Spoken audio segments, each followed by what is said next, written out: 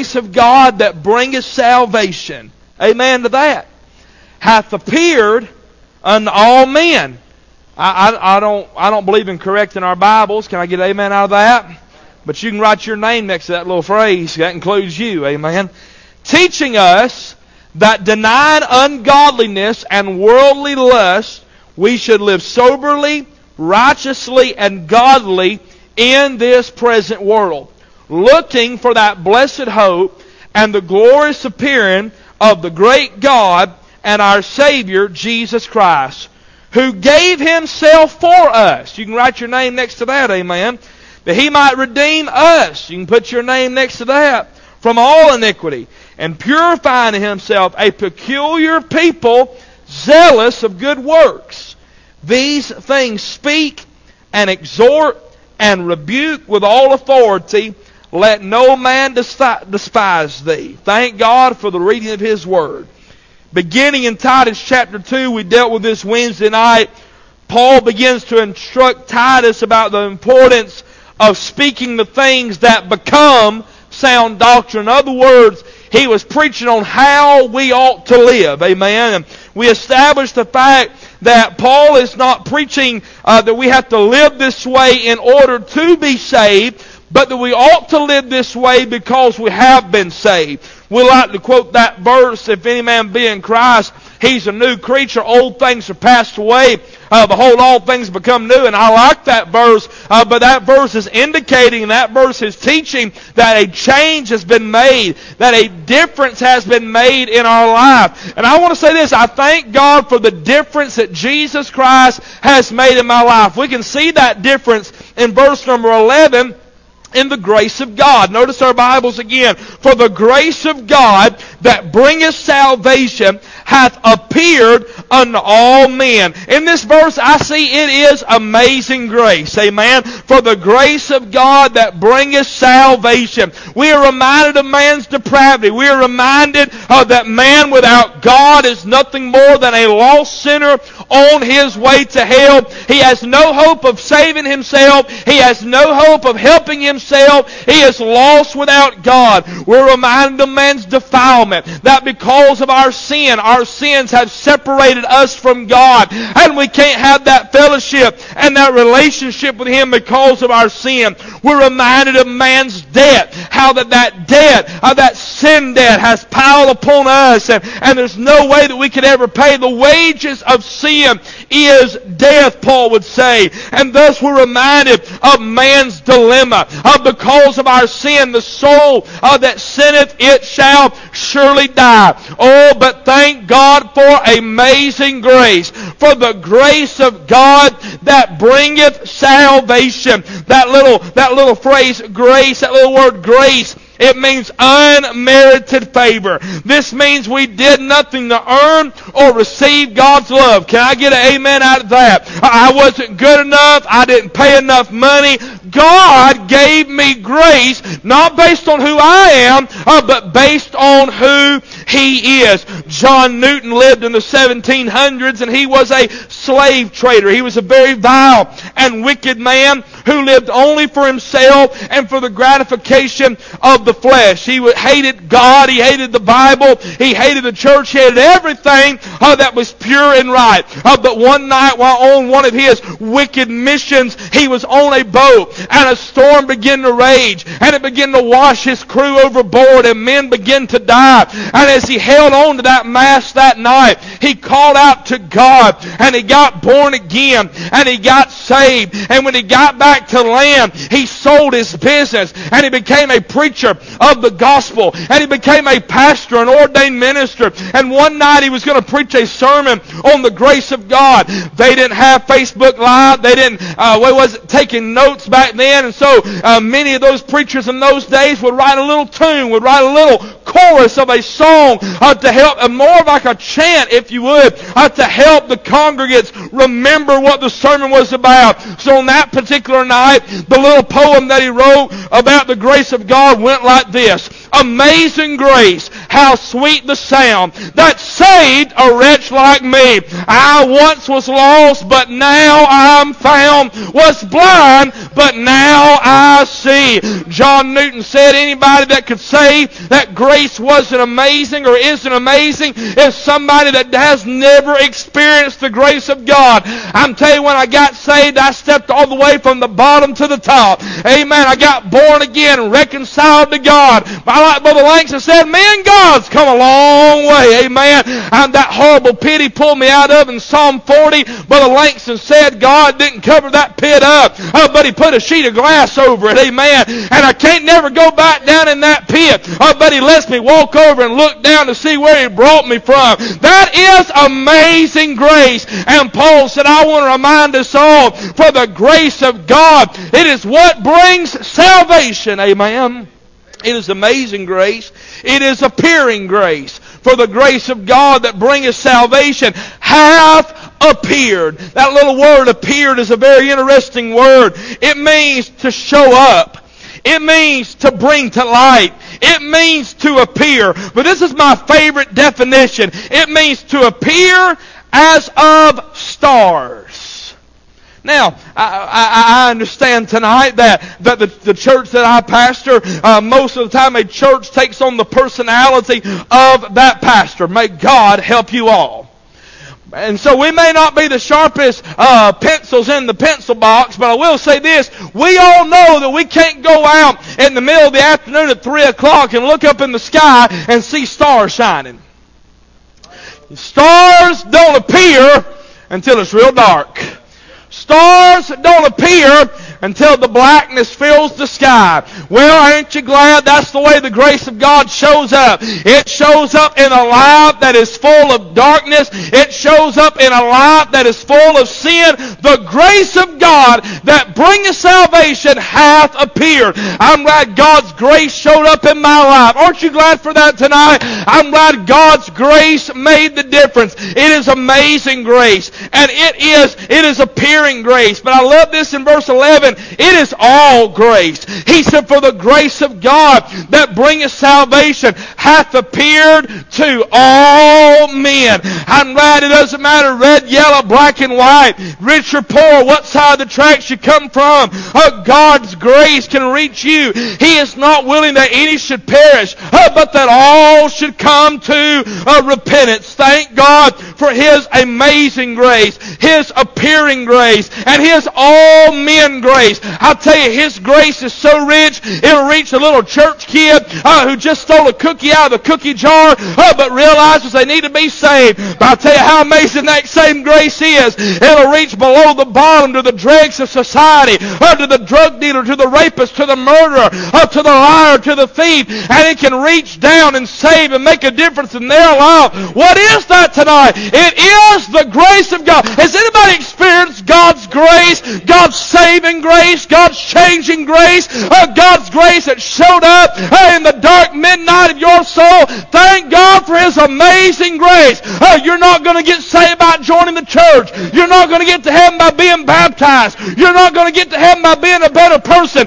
Your wife can be saved. Your husband can be saved. Your children can be saved. Oh, but if you've not been saved yourself, if you've not come to Christ yourself, then when you die, I'm not being rude, but you'll split hell wide open. Marvel not, Jesus said to Nicodemus, marvel not that I said unto thee, ye must be born again. I'm afraid we have people in our churches that think because they sit on a church pew, they think because they enjoy the singing or enjoy the preaching, that they're automatically saved. But I will remind you tonight, everybody is a sinner. All have sinned. I know it's Sunday night, but let me preach this. All have sinned and come short of the glory of God. All men are sinners. You're a sinner. I'm a sinner. Can I ask you a question tonight? Has there ever been a time in your life life, when you came to Christ, when you trusted Him as your personal Savior, I didn't say you got baptized. You listen to me? I didn't say that you got baptized. I didn't say that you went forward and joined the church. I didn't say that you said, I'll never do that again, or I'm going to turn over a new leaf. I'm going to be a better person. That is not what salvation is tonight. Salvation is coming to Jesus Christ as a sinner. You realize, I'm not talking about you got to cry crocodile tears and you got to snot all over our carpet. Oh, but I am telling you tonight that you got to realize that you are guilty, that you can't save yourself. I'm not preaching on this tonight, but I can't get off of it. Some of you are trusting in a prayer and you're not trusting in Jesus. Some of you are trusting in a profession, like I preached last Sunday, and you're not trusting in Jesus. Some of you are trusting in your good deeds and your good works, but you're not trusting in Jesus tonight. If Hamas was to bust in here tonight, I'm not saying they never will, but if some terrorist organization, some God-denying, by the way, that's what they are, a bunch of God deniers, and I promise you God's going to have His way with Hamas one day. Can I get amen out of that?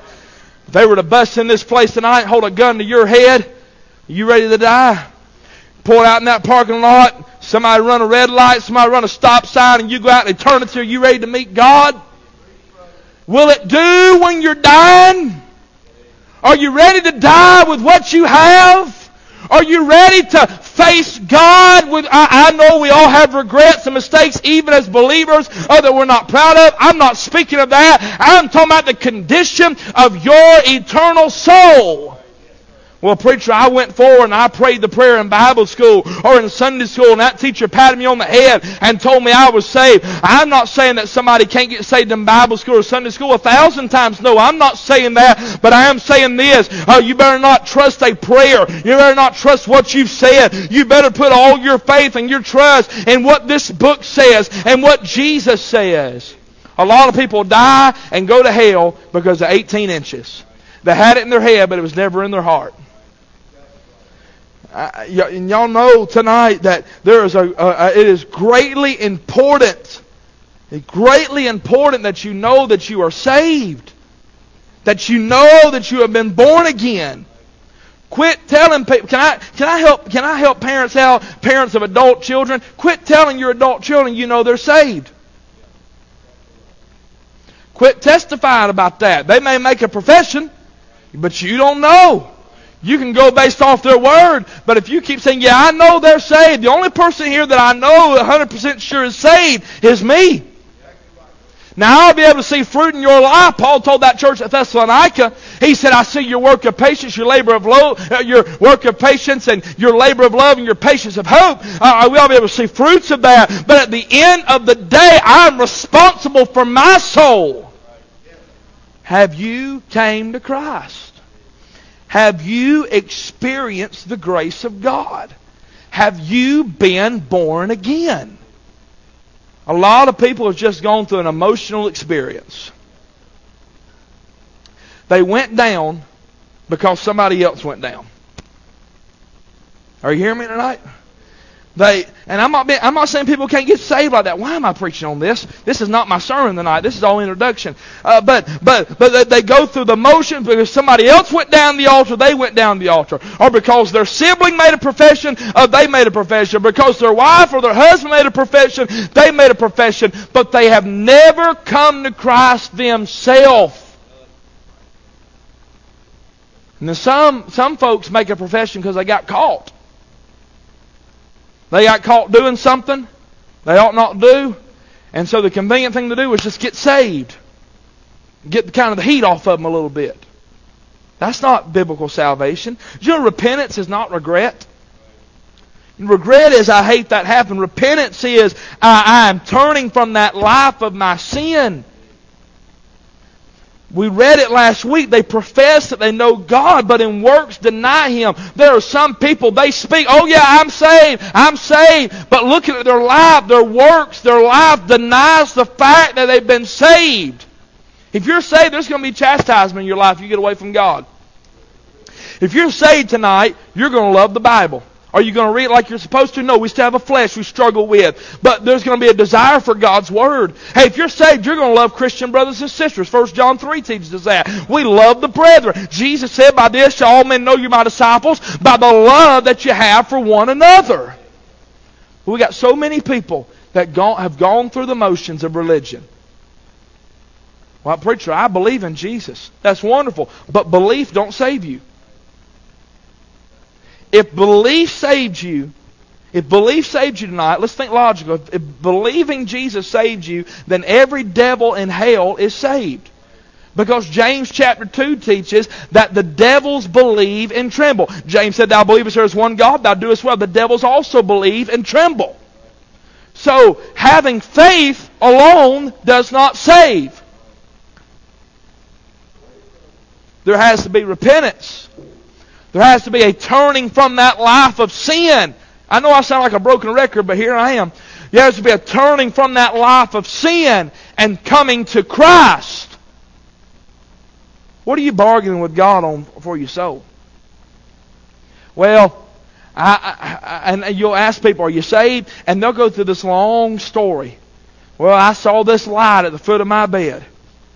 Or I had this happen. Or my grandma, when she was dying, patted me on the head and said, you love Jesus, don't you? Well, yeah, Grandma, I love Jesus, and I just was saved then. It doesn't line up biblically. Well, I prayed the prayer, preacher. I prayed when I got saved, but I ain't trusting my prayer to save me. Well, the Bible said, for the heart man believeth in the righteous, then with the mouth confession is made unto salvation. So that mouth confessing salvation did not save that individual. The belief in the heart, for a man believeth in his heart, then confession is made. I know I have preached this so much. And I'm writing a book on it right now, and Miss Linda's helping me on that. I guess that's why it's on my mind tonight. But I'm telling you, I would hate to know that there had been individuals that had came to this church week after week after week, and they saw me open up that King James Bible, and I walked through verses, and I preached, and they made a mental agreement with what I was saying. They said, preacher, boy, that is exactly right. But at the end of the day, they had never come to Christ for themselves. They simply went through the motions, and had never been saved. They said during the war between the states, especially at the Battle of Gettysburg, when they were cleaning up the arms and the rifles and the guns that were left behind, that they found multiple muskets, Brother Travis, that had multiple shots stuffed down in the barrel. We understand in those days they did not have automatic weapons. It was very hard in those days. You think, war is hard now. War was really war then. They would fire a shot. They'd bring their rifle down, get the ball, shove it down, pour their gunpowder in there, shove it down. Then they'd have to throw it and shoot. A good man could load and reload about 45 seconds to 1 minute. But here's what happened. You got brothers on both sides shooting at one another. And they really didn't want to shoot one another. So what they found, Brother Charles, was multiple guns with as many as 20 and 30 shots stuffed down in that barrel. And here's what they were doing. Because of the fray, because of the smoke, because of the noise, they would throw up with their gun, and you couldn't tell who was firing because of the smoke.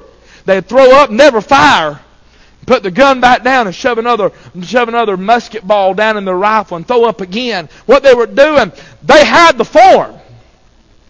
They were going through the motions, but they wasn't pulling the trigger. Paul said that in the last days, do you agree we're living in the last days tonight? Paul said that in the last days they would have a form of godliness. They would have a form of godliness. They would have a form of godliness. They'd sing in the choir. They'd be in the pews. Y'all know I don't preach like this much, and I wasn't planning on preaching this tonight. But they'd have a form of godliness. But you know what they're doing? They are denying the power thereof. That's what them soldiers were doing. They had the form, but they wasn't pulling the trigger where the power was at. And I'm telling you, there's a lot of people, they have never come to Christ. What are you trusting in for your soul tonight? Are you trusting in a profession? I know I preached that last Sunday morning. I understand I've moved on from that text. I get that. But has the grace of God ever appeared in your life? God's grace includes you.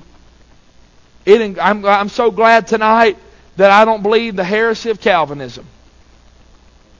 Calvinism teaches that only some can be saved and some can't be saved, and there's nothing that either side can do about it. My Bible said, for the grace of God that bringeth salvation hath appeared to all men. That means all men. I can't explain all of it, Brother Travis. I can't explain all of it, Brother Eric. But that text said it appears to all men. I believe that indicates that all humanity will have an opportunity to respond. Well, what about the heathen in Africa or the heathen in the third world countries that's never heard? And you realize there are still places on this earth that they are still living very primitive and are cut off from the rest of the world. What about those people? I just believe God's Word. I just believe that. So, if we believe that God's going to get... You've heard the gospel. You have heard truth tonight. I'm not a great preacher. But you won't find nobody that tries to preach the gospel any clearer than I do. You've heard that truth. If you've come here more than 4 services, you've heard Jesus died, was buried, and He rose again on the 3rd day for our justification. You can be saved. You know, we talk about, I ain't going to get to the rest of it. I'm going to finish this and give my burden. But we talk about, the degrees of hell. And we'll say, I believe hell's going to be hotter for that person. You ever heard that before? And what will you say? Yeah, hell's going to be harder for a child molester. It ought to be. Well, hell's going to be harder for them people that went over there and killed them babies over in Israel and decapitated them in front of their parents and then killed the parents. And I agree with that. But you know how God metes out judgment? According to truth. What does that Bible say? To whom much is given, much is required. You want to hear a little Montgomeryology that I think is pretty right? I think hell's going to be hottest for the person who knew the truth and rejected it. Those that knew what the Bible said, that knew the gospel, that had it all right here, but they never came to Christ. Now, if you're confused tonight, that's not conviction. The Bible said, for God is not the author of confusion. But if you're convicted tonight and there's something in your heart saying, He's talking to you, that's exactly right. You've got it all in your head, but you've never come to Jesus. And your heart's beating out of your chest, and I'm not talking about, well, I need to get assurance. I understand there's people that have that issue, and they need to get assurance, and I'm glad to help people with that. That is part of my ministry on the road, and as a pastor is trying to help people make sure they know they're saved. But the Lord's put a burden on my heart here in just the last few minutes. There's somebody here tonight that's lost. You know who you are. God's working on your heart. He's saying, the preacher's talking to you. That scripture's for you. You've never been saved, you went through the motions, you made a profession, but you've never been born again. Who is that tonight? I'm going to tell you, hell will be hotter for you, friend, because you knew the truth and you rejected truth. You knew what the Bible said, but you rejected it. Wouldn't that be awful? Wouldn't it be awful to come to a church and hear preaching, and come to a church like this and hear truth, and yet die without God and go to hell? If there's ever been a time to make sure you're saved, Paul said make your calling and election sure. It's now. Somebody said, boy, this world's gotten a mess. Yeah, all the while, all the more important to make sure you know you're saved. Examine yourself. How do you examine yourself? Line up your salvation experience with this book. Well, preacher, I joined the church. Can I let you in on something? We have church membership. But church membership is simply for the fact for voting and accountability. Amen. If you're saved, you're a part of the body of Christ. You ought to be a part of a local assembly, which is what this is. But church membership don't do anything for you in the eyes of God concerning your justification. Well, preacher, I have been baptized in the baptistry. Maybe in this one. Well, that don't mean anything. All that is, and I'm not being irreverent tonight, all that is a glorified bathtub. Baptism is for believers only. It's believers' baptism. You don't get baptized until after you get saved and become a believer. Well, I know I'm saved. This preacher, boy, if you knew my mama, if you knew my daddy, if you knew my grandma, boy, they loved God. That don't mean you're saved. Preacher, I know I'm saved. Because, man, I like to hear you preach. Well, bless your heart. I'm glad. But that don't save you. Judas liked to hear Jesus preach. He followed him around for 3.5 years, heard every sermon he ever preached. How many sermons have you heard Jesus preach? Well, I know who I'm saved because of who my preacher is. Judas Iscariot had the greatest preacher of all time, and he died and went to hell. So it don't matter who your preacher is. Do you know you're saved tonight? You young people, do you know you're saved? You adults tonight, you young families. It'd be awful to raise a family and them children be on the age of accountability and they get taken up in the rapture. And you're running through the house looking for your babies, looking for your kids because you've never been born again. Are you saved?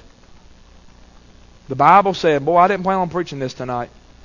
But the Bible says, for the grace of God that bringeth salvation hath appeared to all men.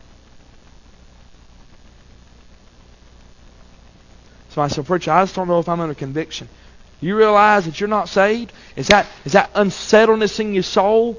You know what? You know, to the people that are saved tonight, I need some people that are saved to help me testify this. But the people that are saved tonight, you know what this is doing? It's comfort to them saying, you know what? Boy, I'm glad I know I'm saved. I got it settled. There's a reality to that. But there are some people, you're trusting in something that cannot do anything for you. The Bible said, for by grace are you saved through faith. And not of yourselves, it is the gift of God, not of works, lest any man should boast. Well, I've just always loved Jesus. Loving Jesus don't save you. You go to them mission fields and you ask people, they love Jesus. Yeah, they love Jesus. I don't doubt their love. But that's not the precedence for salvation. Precedence for salvation is turning from your life of sin and giving your life to Jesus Christ. You know why some people struggle so much in and out, on and off, back and forth, no consistency? You know why? Because they're trying to live a life and they're dead. It's like us going down the Hartsel, and I'm not being irreverent to the dead tonight, but it's like us going down the Hartsel, pulling somebody out of a casket, setting them on a pew, and trying to get them to sing, trying to get them to say amen, trying to get them to follow along. We can even get somebody behind them to raise their hand. We can even get somebody to help them up, get up in the choir. But you know what? They have no life in them. And you wonder why you can't enjoy that abundant life that everybody else enjoys. I was reading a book today that said the abundant life is only for those who have life. He that hath the Son hath life. He that hath not the Son hath not life. But the wrath of God abideth on him. Well, preacher, if I go down there and get saved, what's everybody in this church going to think? That's your problem. You've got a pride issue. You better be more worried about what God knows about you than what people think about you. Let's stand. That's all I've got. That's all I need to go tonight. Brother Matthew's going to play a verse of invitation.